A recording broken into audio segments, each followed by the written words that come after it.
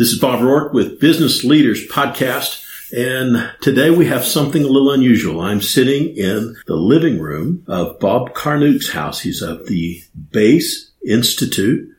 Bob, it's a lovely day in Colorado. Thanks for the hospitality. Well, thanks for having me on your podcast. You know, we're sitting in the living room. I have a buffalo head behind me with a Sharps 52 carried by one of Bob's family members or built by Bob's family members? Actually, I'm the great-great-grandson of Christian Sharps. If you saw Quigley Down Under, that's a Sharps rifle. Mm-hmm. A True Grit, a LaBeef, shot the bad guy, Ned Pepper, with Lucky Ned Pepper. That was a Sharps rifle.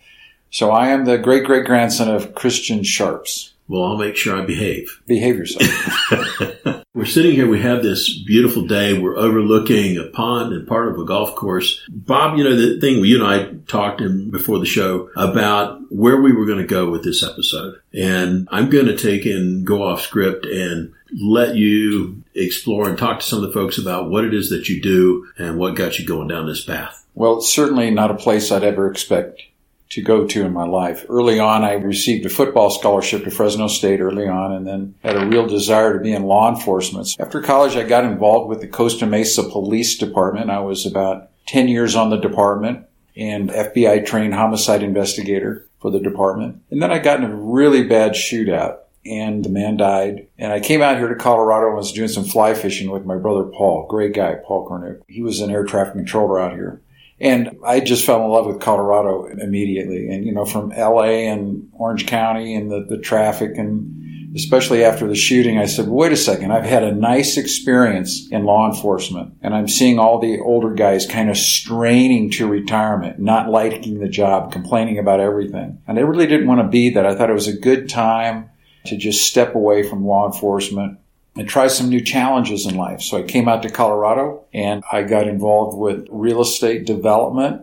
And within a few years, I had 125 employees and 3 offices and made partnership with my brother Paul. He left the air traffic control. And to date, he's very successful real estate. He has about 1,900 employees now in Florida. So he's doing quite well. But we got into real estate, did well together, a good partnership, meshed really well. But during that process, I met a man named Jim Irwin, who was the 8th man to walk on the moon, the first one to drive the car on the moon. And, in our lives, we often are influenced by 2 things. I think that the 2 main things are the books we read and the people we meet. Those 2 things really set us off in a new direction. And we always have that influential person or a few in our lives that are so influential that they sort of take us in a new direction. And Jim had been to the moon. When he came back, he had a real desire to go find lost locations in the Bible, of all things. He had a very spiritual experience on the moon. He was on the moon. He actually is the first one to quote Bible verse from the moon. And he came back from the moon and he said it just really, really impacted him. He was up there on the lunar surface and he looked out at the black canopy of space and he saw the earth that was green and blue and white and brown suspended in this vacuum of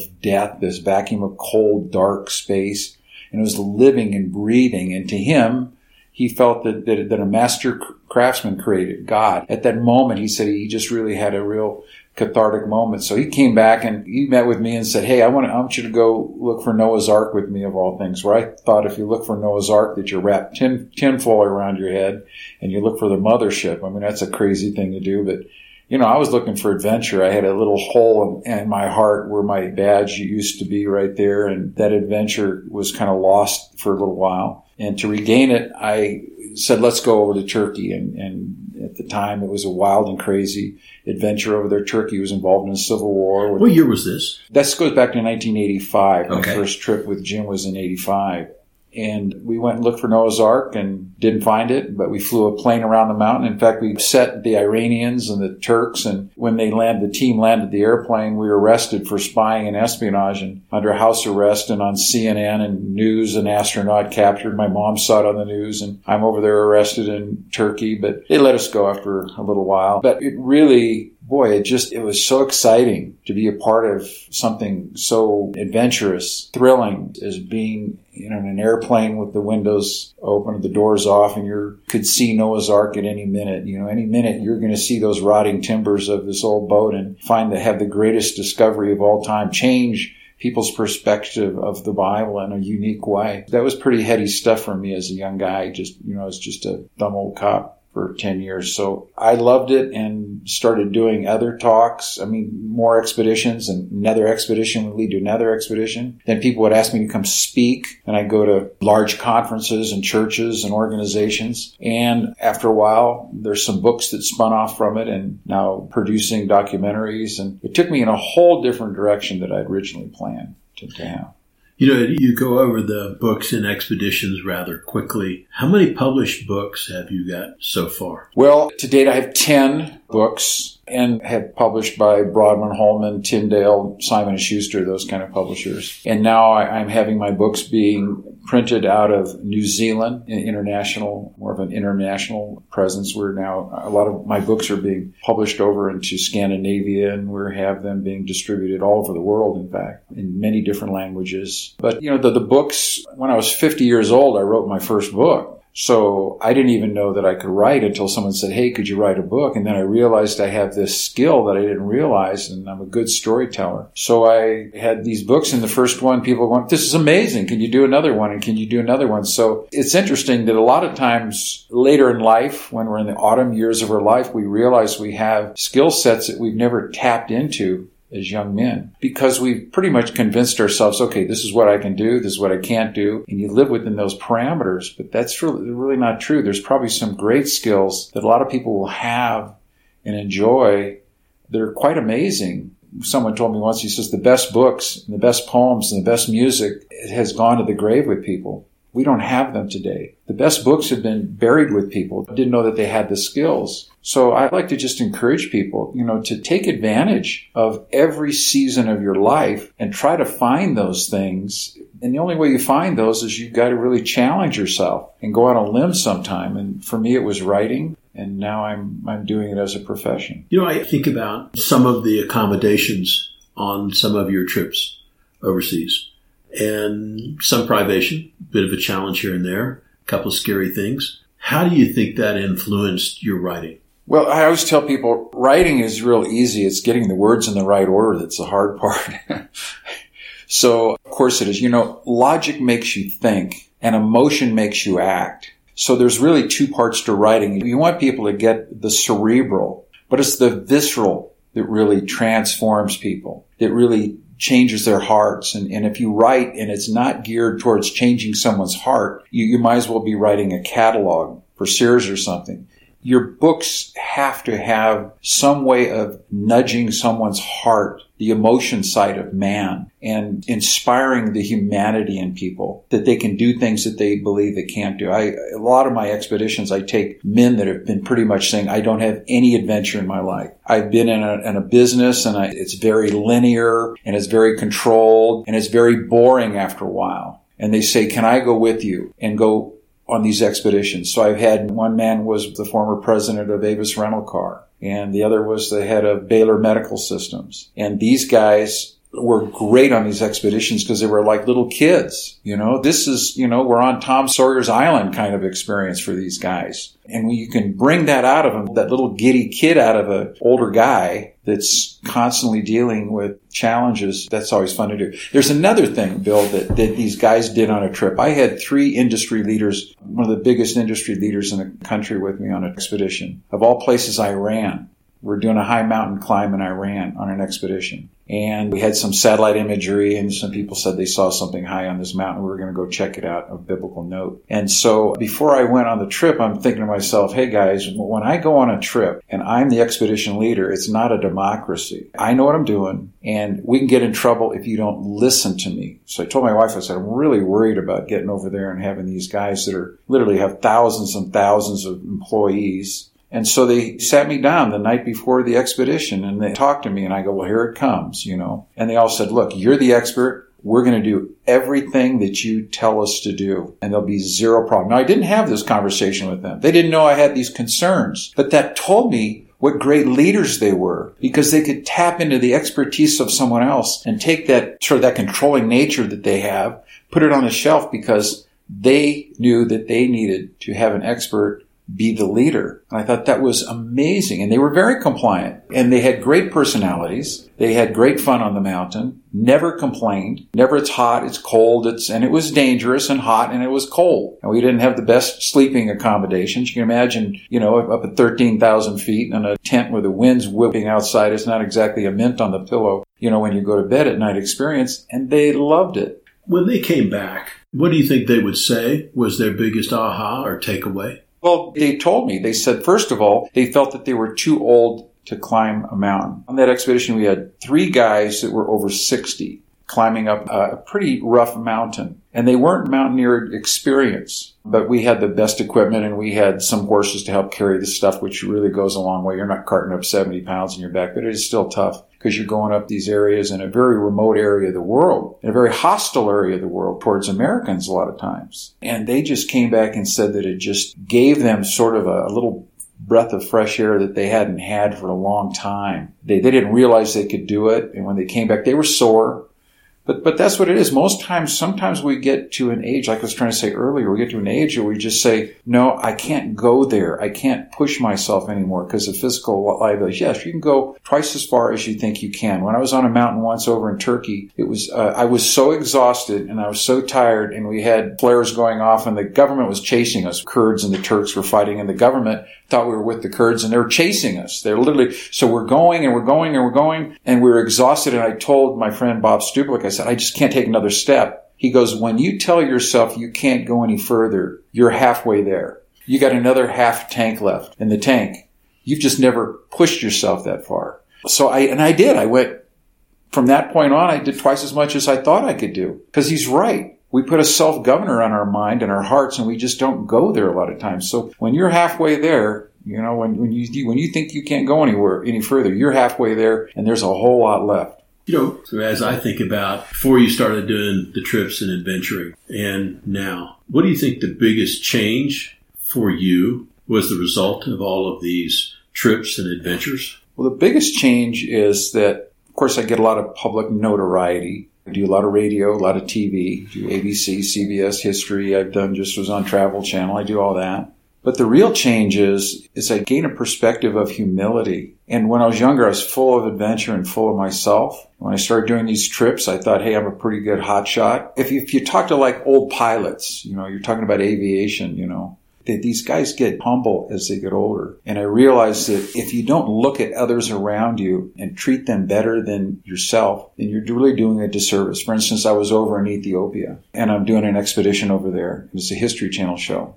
And I saw a starving little child. And I said, well, who feeds him? No one. He's an orphan. So I raised a little money and we helped build an orphanage. Then I saw these kids walking around and I said, well, where do they go to school? Well, they don't have a school. So I raised the money and we have a 1,000-seat schoolhouse over there. Then I saw this woman was complaining about all her friends. The babies were dying in this village. 1 out of every 5 babies dies within a year. So I just helped raise the money with a guy named Barry Hudson, great guy out of Indianapolis that it is with his family, Elizabeth, wonderful family. And we got together and in a small way I helped build the neonatal clinic over there for these babies. Then I started realizing it's not what you do in the spotlight that's important. It's what you do in the shadows. I don't put that on my internet. I'm talking about it now because we're having a discussion about the meaning, what these things have done for my life. But when you go over there and you see these kids in school and they're reading a book, and that they wouldn't have a school if you didn't go make an effort to do that. I learned that principle early on. I want to tell you a guy I met that really influenced me as much as Jim Irwin. When I was a policeman, I used to have coffee in the morning. At about 7 o'clock in the morning after a midnight shift, I'd have coffee at Winchell's Donut on 17th Street in Costa Mesa. And I'd pull in there and I'd have my coffee about 7 o'clock and the shift would end at 8. So time to unwind and sort of just gear it down, after a night of potential danger. And there was a big guy there, usually in the parking lot, holding a cup of coffee in his big fists, and real big guy. And I went up to him and I struck up a great friendship over the time. But his name was John Wayne, the Duke, the movie star. And he would come in, he would listen to the radio, and he would be like a little kid just listening to the radio. But, one day these little kids, these little Hispanic kids were over there with their noses pressed against the glass at Winchell's. And he goes, oh, just a minute. And he walks over there and he puts down some money. I don't know what he put down, but it's probably, he just said, just get them what they want, these kids. And he came back. Well, not the fact that he gave the money, because he had more money than he could probably ever spend, but the fact that he would notice these kids and do something about it. It really touched me. Here's this guy that bigger than life act, but he's going over and he's noticing that. And I thought, this is the kind of man I want to be. I want to notice around me those that are not as fortunate. And then I also want to do something about it. So because of that first little spark of influence, now we have this school, we have the orphanages, we have the hospitals being built in Ethiopia. And what's amazing, I was just recommended by Ben Carson, Dr. Ben Carson. I have a beautiful letter downstairs. I'll show it to you. I have it in my office. I even framed it. I really enjoy it. But it's addressed to President Trump recommending me to be the ambassador to Ethiopia. And we got a cop, and now I'm being asked to be the ambassador of Ethiopia by Ben Carson to Donald Trump. Got the hospitals over this. So my life is sort of in a completely different vein than I could have ever hoped or planned. And it's sort of these serendipitous things that come in your life that you have to take advantage of. We talked a little bit beforehand about the shows on various channels, about your explorations. Talk a little bit about the mechanism and how all that came to be. Well, TV is a consuming business.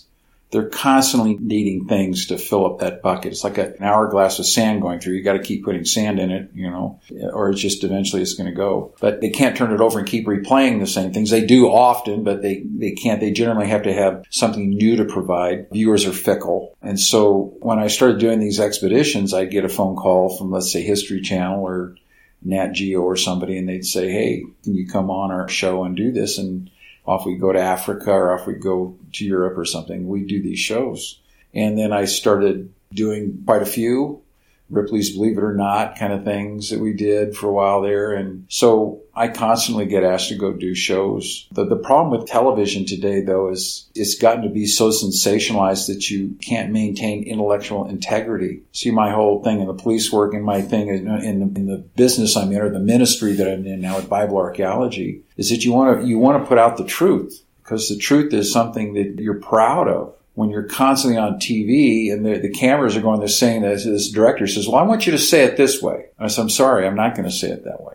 I had a book publisher with a big dollar book thing that said, if you don't put it this way, we're not going to give you any money. I said, well, I'm just not going to do the book. I'm going to say it this way because this is the truth. And so television has a real problem with pumping out information that's truthful. It's usually sensational, or it's an agenda that they carry that might not be in accordance with what my agenda is, with my beliefs. So TV sometimes tries to get you to say things, and I try to maintain that integrity that I started off with. If you start compromising here, you're going to compromise a lot of other places. Yeah, it usually just starts first. It's easy, once you do it once, you kind of slippery slope there afterwards. I was talking to a friend of yours. We were at a basketball game not long ago, and he was talking about some of the research that you're doing in Jerusalem about sites and this site and that location. Maybe it would be kind of fun to talk a little bit about some of that work that you've been doing. Okay. Well, just a brief resume. I've been on 70-some expeditions now. I've been arrested 5 times in the Middle East for looking for lost locations. I'm not a spy, but I was just in an unfriendly area that they didn't like a guy carrying around a compass and a Bible, I guess.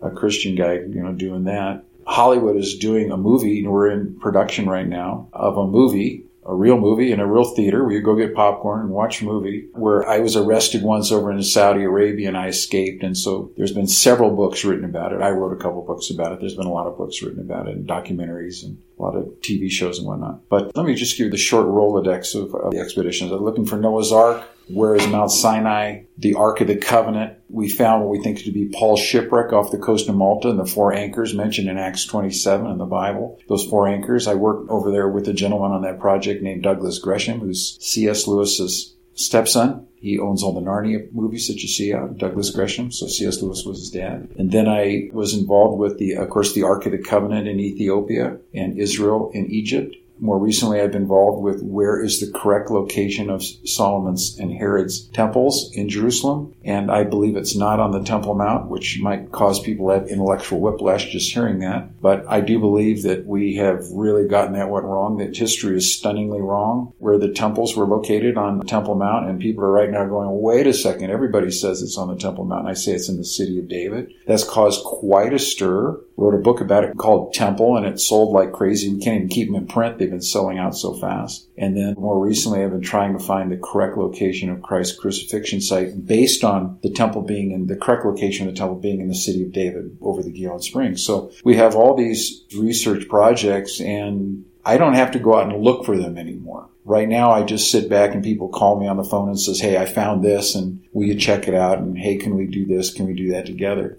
The problem is I overextend myself when I start doing that. We talked earlier about saying no. My wife tells me that I don't have the ability to say no. That's my biggest weakness, is I want to be all things for all people. And she told me, she says, Bob, if you can't say no, she said, if you were a woman, you'd be pregnant all the time. You got to learn to say no.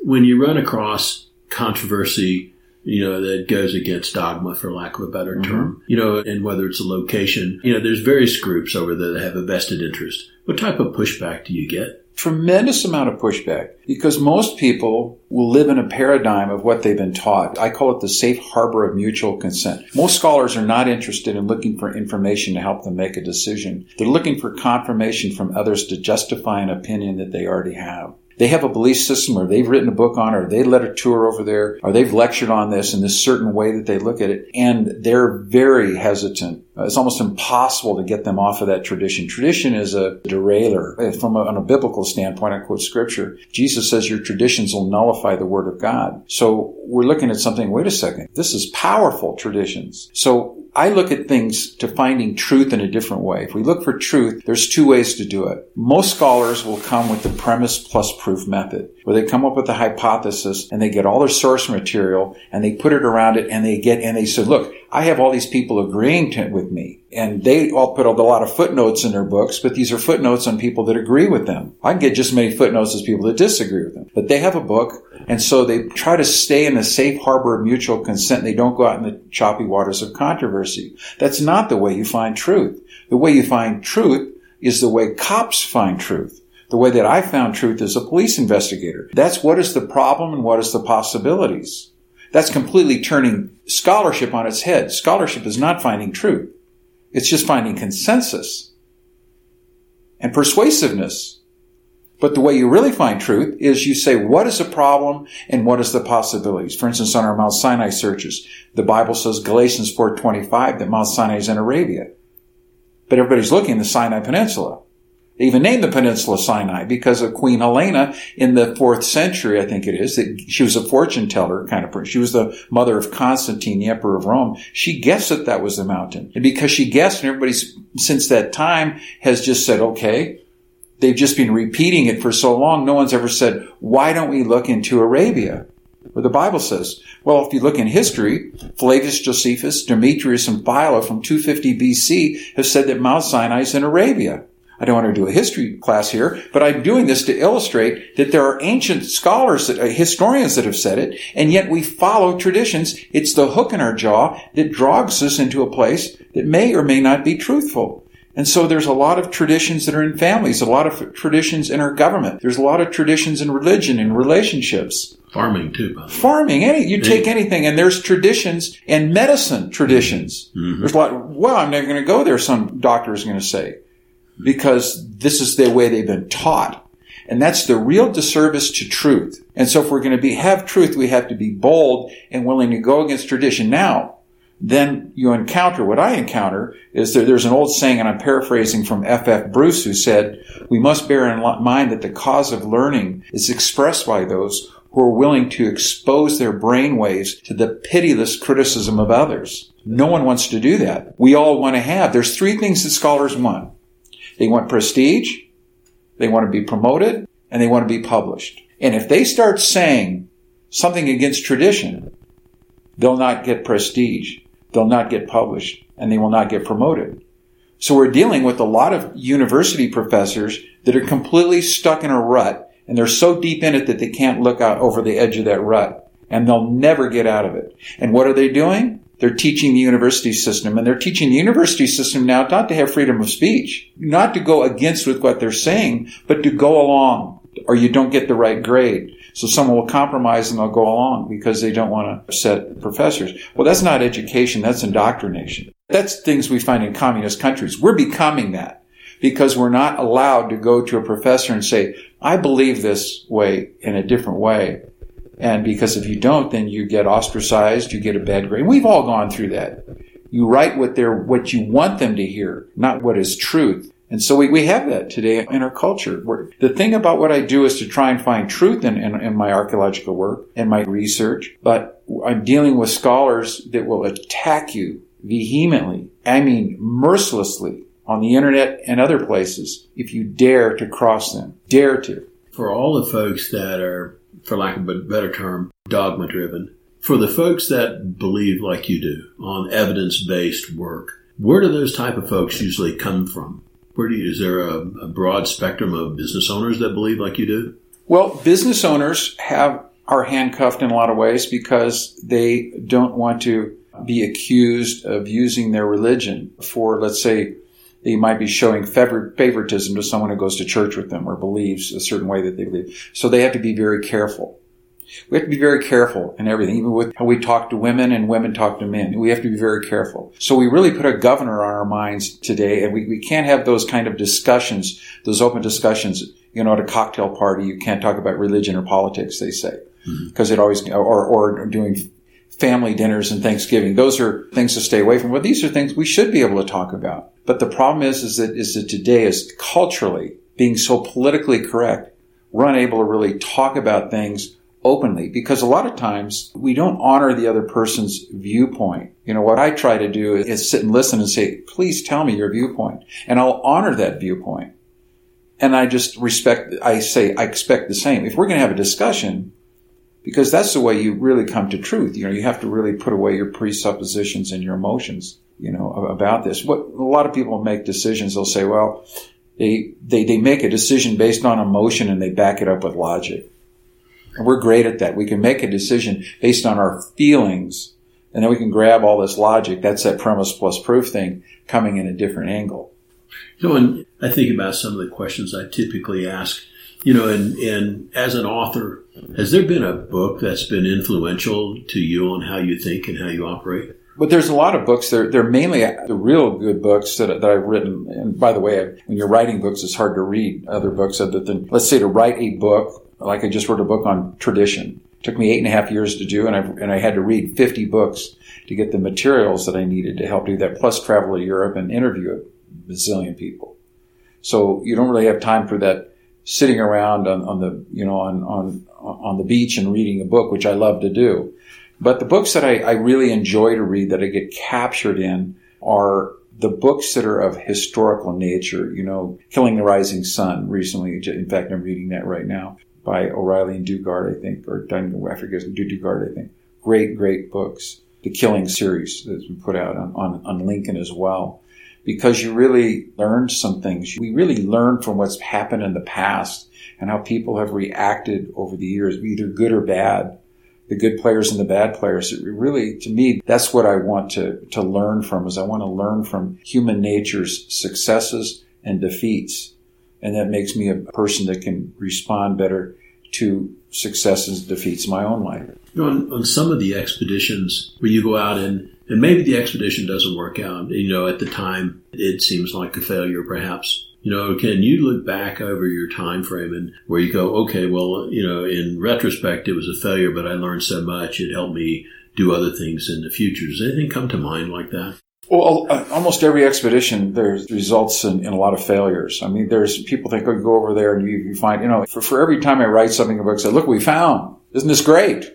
They don't realize the hours and hours and hours of loneliness, the hours of failure, the hours of missing an airplane, getting your passport stolen from one of your team, and someone getting sick and they're in the hospital. And people always have this glamorous view of exploring, that you put a pith helmet on and you walk through the jungle and you find Livingstone. And it's not that way. That's another great book, is Out of Africa, about Stanley and Livingstone. That's a book that I've enjoyed. I just read that. Fascinating book telling about the story of Stanley and where he started his journey. He started his journey right over here in Colorado. And then he eventually found Livingstone over in Africa. But great story. But everything we do usually is the problem. For instance, I tell you a great story. I was over in Malta. There's a story in the Bible, in Acts 27 and 28, about Paul being on a shipwreck. And it's written about in Acts. We believe Luke is writing it, the Dr. Luke in the Bible. It took place in about 60 to about 63 AD, right in there.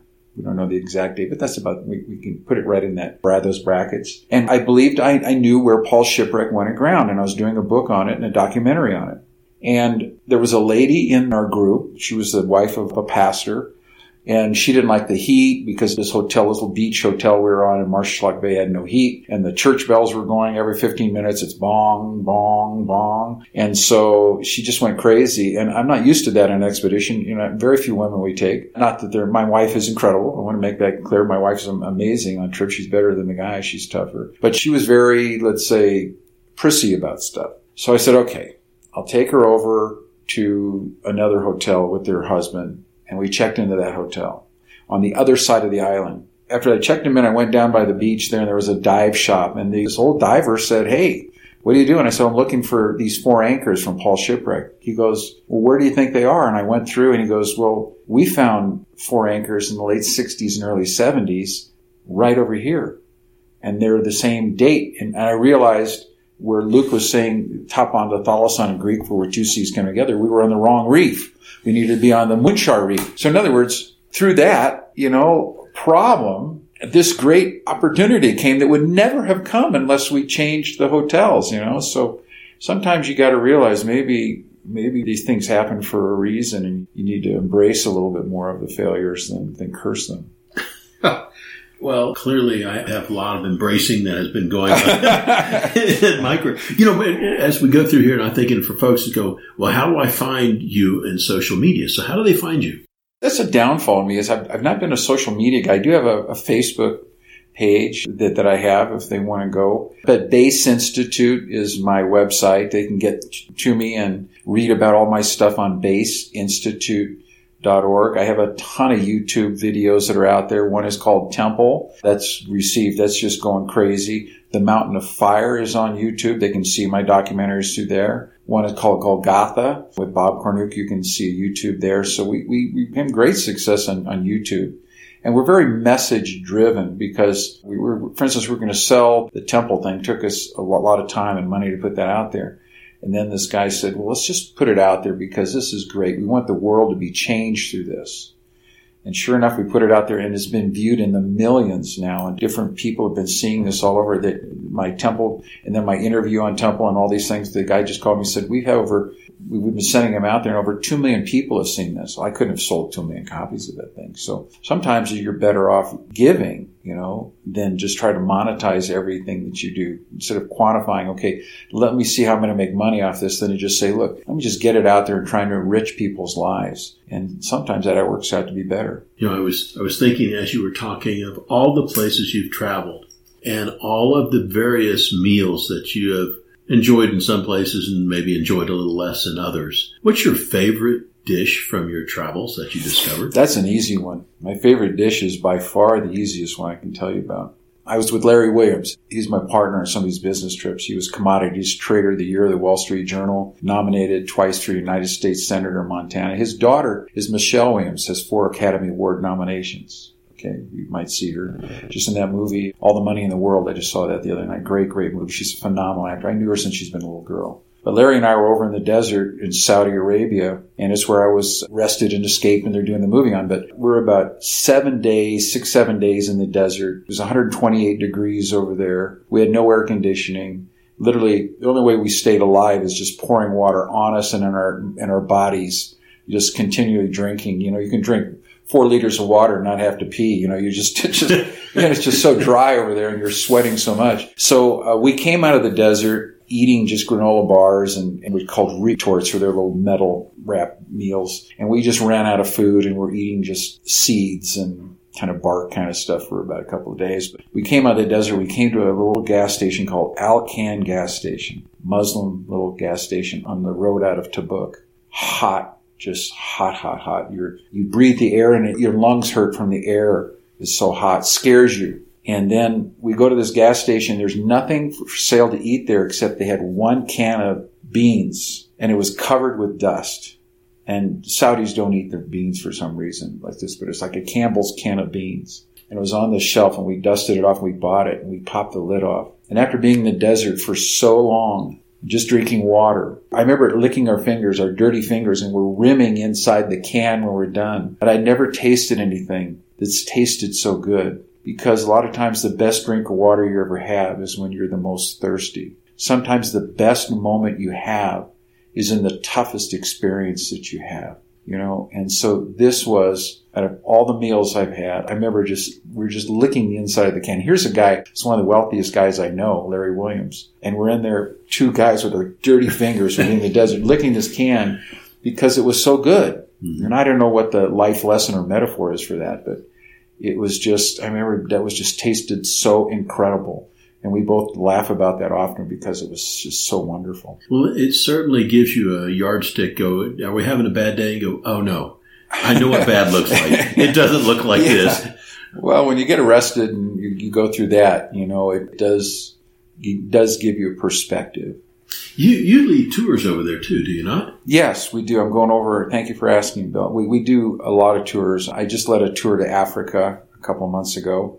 Real adventurous thing. There's a theory that the Ark of the Covenant's in Ethiopia. A lot of people aren't aware of that, but I've done a couple of History Channel shows on it. Just did a Travel Channel show, and it shows up all the time on Travel Channel on Expedition Unknown. If someone is ever doing on demand, you can do the one on the Ark of the Covenant on Travel Channel called Expedition Unknown with Josh Gates. Good guy. We had a great time over there. Good film. It turned out to be a pretty good show. But anyway, I'm doing a tour to Israel this November, and we put it out on the internet, and we're like sold out just so quick. So we're sold out on that one. But I'm planning some other trips this next year. So if somebody wanted to go on a trip with you, how would they be made aware, or how would they find them? Yeah, they would go on Base Institute, website. I'm also working with K House, K with the letter House, which is with Ron Mattson, a wonderful guy, and Chuck Missler, very famous apologetics guy and author. And I'm doing work over there with them. We're doing the tours together. So it's either K House or baseinstitute.org, and they'll be able to get the new tours because we're planning some new tours next year. The one to Israel is incredible because we think we found evidence that shows where the true temple site was located for Solomon Herod. I went over to Israel. I've even met with Netanyahu and Avi Dichter, I think Dichter, his name. I think he was the head of the secret police over there, and several major rabbis. This is becoming big news. You're going to hear about this in the next 5 years. It's going to be big news where the temple's located, because most people say the temple of Herod and Solomon were on the Temple Mount, where that iconic gold dome is, the Mosque of Omar, that you see in every picture of Jerusalem, that high-walled structure going around it. Well, I think that was the Roman fortress Antonia, and it wasn't even where the temple was, but that's where the Roman Legion, 10th Roman Legion was. So we're finding new things. We're really stirring the pot primarily because we don't look at history through a tube. Mm-hmm. You know, we're saying, wait a second, what are the problems and what are the possibilities? But people say, well, there's no way that that's not it. Well, it's because they don't ever take their minds and go in a different location. So we take people on tours. We do teaching over there. And there's something about to be able to touch and see and feel, you know, these places. You can see the same horizon that Moses saw. You can walk in the footsteps of the prophets. And there's something about being there that takes the heart and the mind to a different place. That's why people love to travel. I think travel is not an expense, it's an investment. I think we need to do more traveling, whether it's biblical sites or just traveling in general, seeing other cultures. I think that's an investment in our minds. I think when we're in our deathbeds staring up at the ceiling and the nurses are saying he doesn't look too bad and the family's all gathered around you, you know, you're going to have those memories are going to be cherished and locked in there, and no one can ever take those away from you. You're not going to have anybody ever foreclose on your memory. Yeah, so, I'd rather have a memory than a thing. Thank you. And that's the point I'm trying to make. If there are people watching this podcast, I like to encourage them that these expeditions really challenge you, and meeting new people is just such an enriching thing. And God's really given me a great blessing, and I've traveled so many places to so many countries and have had so many experiences. And it all started with being a cop. And that one day when that guy was shooting at me and I got in an ambush and we had that shootout and he got killed, he didn't realize, but he changed my life. Because when I stood over that guy and saw him dead and I was holding this smoking shotgun, it really, really, really impacted my heart, because I'm a very caring person. I care about people deeply. And I tested very high for mercy. It's hard to test 97% mercy when you're a cop because you never write tickets, you let everybody go. But boy, I tell you, that really impacted me. And maybe that's why I've been out there trying to help so many people that are suffering as well in this world, trying to do some good. People may have a notion of the life and the travel and the adventure and stuff. What do you think the biggest misconception is about when you're traveling and when you're doing this? Well, the biggest conception I have is, like yesterday, I signed a bunch of autographs. I gave a talk and people are kind of getting their selfies with me and signing autographs. And the biggest misconception is that I know what I'm talking about. I don't. Nobody knows, I'm sure from the highest rulers, and when they get up in the morning and they're brushing their teeth and looking in the mirror and they're seeing a guy, they're saying, "Oh, I just hope nobody realizes that I'm just, an imposter." I just go out there and try to do the best with what I know. And I realize that I have so much more to learn, and that there's so much more I don't know. And that, when you really start thinking you know it all, that's when you're really going to get in trouble. I'll tell you a little story. I was climbing up Ararat once, and the Kurds were up there, and we had to come down the mountain on a different side. I think we talked about it earlier with the flares. That's the same story. But I had to come down in the darkness, and I couldn't even see. It was pitch black, and we could not put on flashlights because we didn't want the government to see us and shoot us. They had helicopters and stuff. So we came down at night, and it was the roughest experience of my life. And I almost fell off cliffs several times in the darkness. I actually put my hand on the rump of the horses because they can see at night. And I could just feel from the flexing of the muscles when they were ready to jump down. And I kind of how far they jumped, and then I jumped in the darkness and followed them and just held on to this horse just literally dragged me down a hill for like 6 hours until the sun came up. And I came back, and I should have had 50 broken bones and more cuts and contusions. I had a few little bumps and bruises, but nothing really major. I come back home, and my wife, I come in the door after this trip, and she goes, "Oh, the trash guy's coming tomorrow." I got in late. She goes, "I'm so happy to see you, but can you take out the trash?" I said, "Well," and it's late. And, I'm looking at her. She's looking pretty good. And I'm saying, "Okay." So I take the trash, and I'm taking it down the driveway. And there was some loose gravel on the driveway. I lived over here in Colorado in Iron Ore, and it was steep driveway, a little bit of a steep driveway. And I hit one of the little small rocks, and I slipped and fell. Now, Ararat's considered to be one of the biggest mountains in the world. It has the steepest incline of any mountain in the world, they say, because you just go straight up. And it's 600 square miles at this base. It's a monstrous mountain. And that didn't hurt me. This little pebble on my driveway at home, because it's the little things in life that we don't expect. When we get careless, it hurts us. The big things don't bother. We're not going to go rob a bank. We're not going to go out and do these big things. We're careful not to do stupid big things. It's the little things that sometimes so we don't tell the truth, or we kind of skimp and do this and do things that are not that moralistic. That those are little pebbles in life that can have you slip and fall. The small things in the night we're not paying attention that are going to hurt us. So I slipped and fell and shattered my elbow from that little pebble. Welcome home, huh? Yeah, welcome home. But you said the mountain didn't hurt me, but the little pebble did. For you, some of us have quotes that we favor. Do you have a quote that you like or use frequently? There's a quote that I have, but it's more of a quote than a poem. Now, if you want me to recite it, it's 15 minutes long. Paraphrase. Okay. The poem is by Rudyard Kipling. And, you may talk of gin and beer when you quote a cypher and you sent your party, it's that. But the last line in the book is, Dean, Dean, Dean, talking about this guy that carried the water for the army in the Victorian ages of the British. And it says, Dean, Dean, Dean, you lad of the Russian leather Gunga Dean. Though I belted you and flayed you by the living God that made you, you're a better man than I am, Gunga Dean. That caused quite a stir in Victoria, England, because here's this lieutenant saying, or this army officer saying that a squidgy-nosed old idol, Gunga Din, this black little water bear, was better man than he was.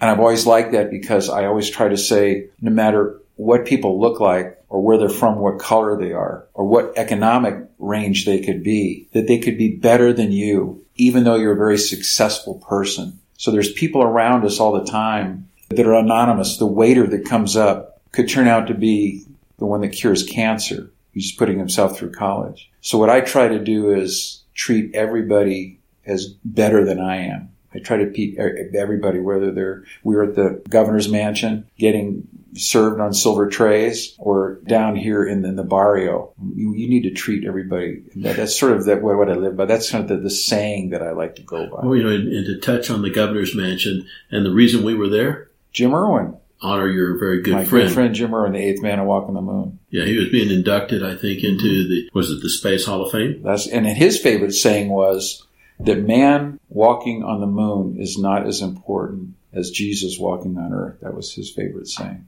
I always remember what he said. Put things in perspective. We've been chatting for a while, and I was thinking about advice you might offer, and you've led, whether it's been an expedition or your company or tour groups, and there are other folks out there that might be interested in what advice you might offer to a leader that's been put into the role of leader for the first time.